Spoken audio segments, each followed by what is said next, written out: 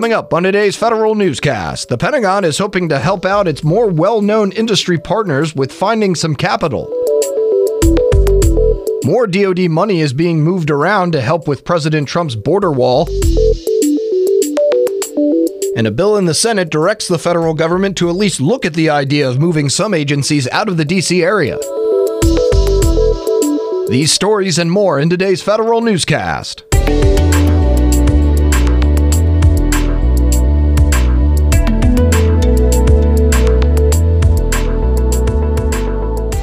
Welcome to another edition of the Federal Newscast. I'm Eric White. The Pentagon is playing matchmaker between trusted companies integral to its supply chain and possible investors.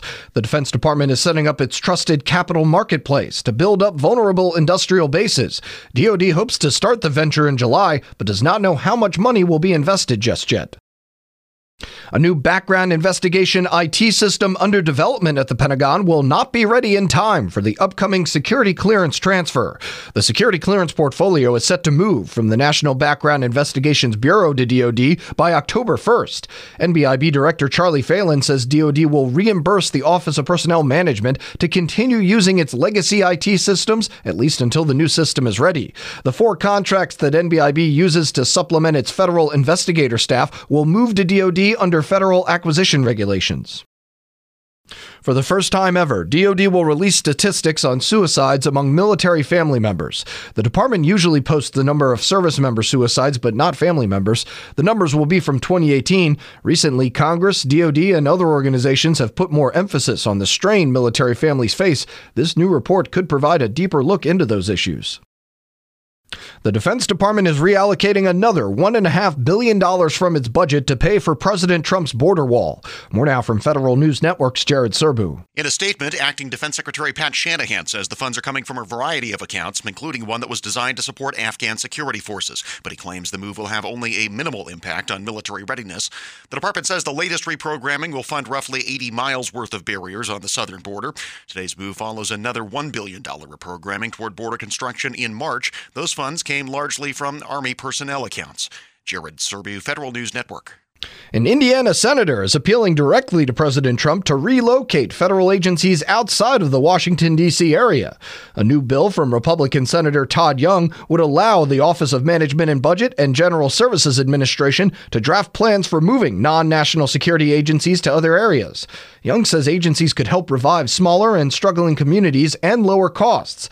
Indiana is currently one of the sites under consideration for the proposed relocation of 2 bureaus at the Agriculture Department.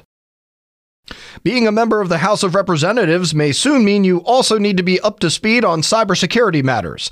A new bill from Representatives Kathleen Price and John Katko would require the Chief Administrative Officer of the House to carry out annual cyber and IT training for House members, officers, and employees. They say increasing cyber attacks on every level of government justify the required training, and that it's imperative members are able to identify possible cyber intrusions. Senate lawmakers want agencies to take the next step to secure the federal IT supply chain. Federal News Network's Jason Miller has details. Agencies have spent the last 18 months focusing on the acquisition side of supply chain risk management. Now 2 powerful senators are pushing on the education side. Senators Ron Johnson and Gary Peters, the chairman and ranking member of the Homeland Security and Governmental Affairs Committee, introduced the Supply Chain Counterintelligence Training Act. The legislation would require OMB, GSA, DHS, and the DNI to create a government-wide approach to ensuring that all agency officials with supply chain risk management responsibilities are trained to identify and mitigate counterintelligence threats.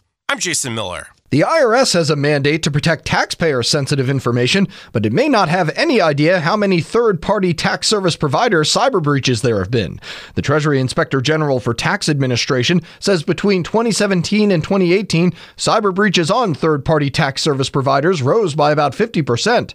Last year, about 90% of taxpayers filed their returns online. Postmaster General Megan Brennan sheds more light on a 10-year business plan for the Postal Service. She says the plan will drill down on what universal services the Postal Service should provide and how to pay for them. USPS reported a $2.1 billion net loss for the second quarter of fiscal 2019. And a career employee is named to the number 2 slot at U.S. Citizenship and Immigration Services. More now from Federal News Network's Tom Temin. Mark Kuhlman starts today as the Deputy Director of USCIS. Coumans has had several jobs at USCIS since joining in 2015. Earlier, he was Deputy Assistant Secretary of Homeland Security and a longtime member of the U.S. Foreign Service. Tracy Renaud, who has been the acting assistant director, will go back to her job as Associate Director of the Management Directorate. I'm Tom Temin. You can find more information about these stories at federalnewsnetwork.com. Search Federal Newscast. Subscribe to the Federal Newscast on iTunes or Podcast One, and follow us on Twitter. Our handle is @Federal Newscast. I'm Eric White.